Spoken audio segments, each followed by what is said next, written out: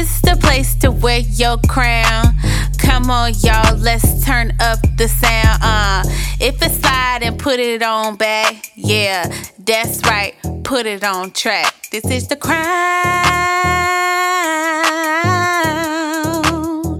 Podcast. Hey, y'all, what's up? It's your girl, FancyPatrice, and I'm really excited about my podcast, Crowned. Okay, so I went back and forth with this name because I wanted to do Queen Crown, but then I didn't want to limit it to only women. I wanted to touch my fellas out there, so I said Crown. It's just a place where you can just come and, put all your shit out there. Let's get it together. So when your crown slips, how do you fix it? That's what we're going to be talking about. We're going to be hitting on some topics back and forth and still maintaining that dignity on why it's even important to wear your crown. I want to start with Fancy's thoughts. So, Nappily Ever After just came out this past weekend. It was a huge hit. Everybody was really looking forward to it because the beautiful Sanaa Lathan was playing in it. And it was about a woman who was discovering herself. It had a lot of different things, a lot of different parts. So, let's just dive in. So, she was taught to always love her hair. To the extreme where her mother would come over in the morning and flat iron it. Well, not flat iron. What's it? The hot comb. I don't know a mother, and it's no shade to my own, that could use a hot comb and that hair be that straight. So, girl, that's what you want to do. Okay. So she used her hot comb and did it in the morning before she woke up. And this guy that she was dating, he was a doctor, just kind of like the dream ideal man. And she was just thinking that she was going to get a ring from him. She was disappointed. He gave her a dog. And then she met this other man who owned his hair salon. And it was like, he had a good, decent job, but he wasn't the doctor or the lawyer or the judge or whatever it may be. So, of course, she didn't want him. You know how it go. He was a really good guy. He treated her good. He had a daughter. Just a very relatable movie. On top of that,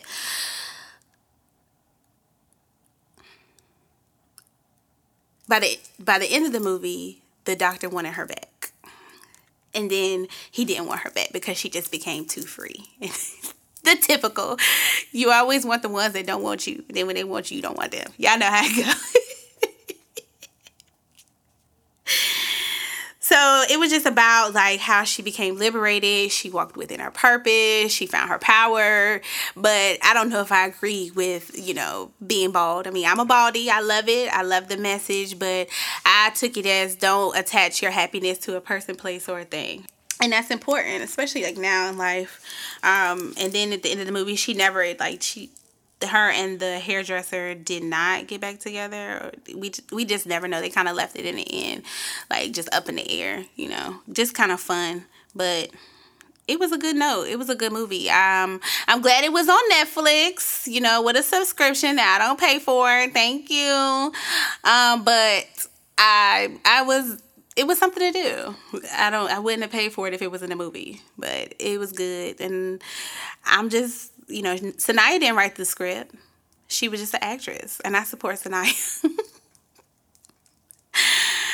Okay, so finding your purpose and finding your power. That's exactly what I want to talk about today.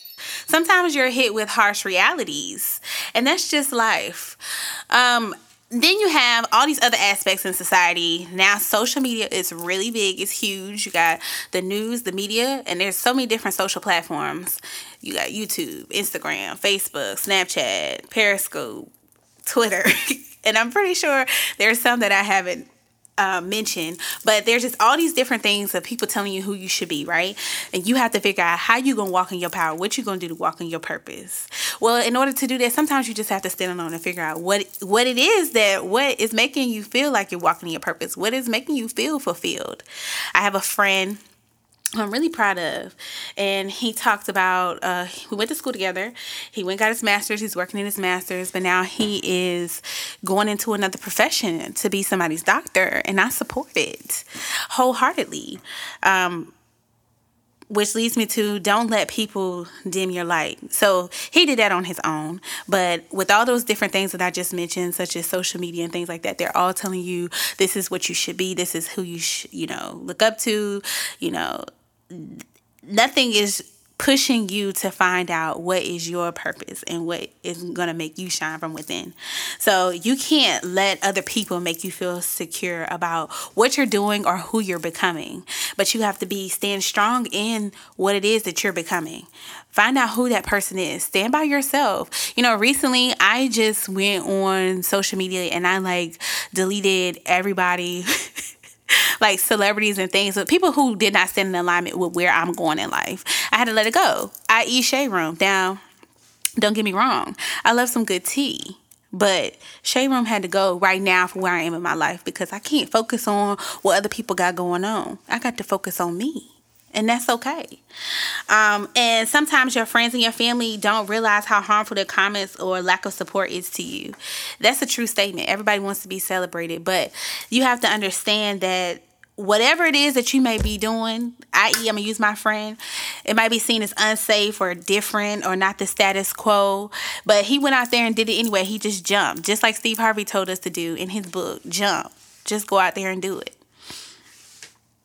Sometimes people are confined to their own limitations on what they believe is possible. But don't let their insecurities or the things that they limit themselves to put you in a box where you feel like this is how you have to live your life, because you don't. And you should do that unapologetically. By you jumping out the box, it might scare them or threaten some of their choices that they've made in their own life, and that's okay. Just jump, just do it.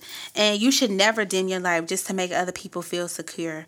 Do you think hiding your passion or your purpose will make them stop? It won't, because at the end of the day, they're still gonna find something to criticize and judge you for. But when that happens, know that their judgment speaks more about them than it does about your character. And you can't let people make you feel like you have to abandon your dreams. Go out there, reach for it. Never hide, never give up, because the world needs your gift. You're worthy. So, Righteous and Ratchet, that's my next segment. So my goal with this segment is to encourage people to be who they're made to be and not who society wants them to be. So I chose the name Righteous and Ratchet because I love Jesus and I love talking about God, but I also like Cardi B and Tasha Cobbs, and I vibe out to Erykah Badu and Gucci Mane. So it's connecting those spiritual ends with the social ends. And, I might not condone everything, but I don't condemn anybody. I don't have the power to. So I had posted not too long ago, you can't defeat the demons that you enjoy playing with. And I saw it and I loved it, because it's something that if it doesn't stand in alignment with who you are or who you're becoming, you got to let it go. Bad habits, friends, family, your man, sis. You can't fall in with the potential, getting stigmatized, and that's a real thing. People lose yourself, your desire to be loved by another person. Love yourself like your life depended on it. And if he's trash, break up with him. And I mean that wholeheartedly. Please subscribe if you're on YouTube, and like and leave a rating and review on Apple Music. That lets me know what I like, what I need to work on, so we can keep the content that you guys like. Again, thanks. It's your crown. Put on your crown.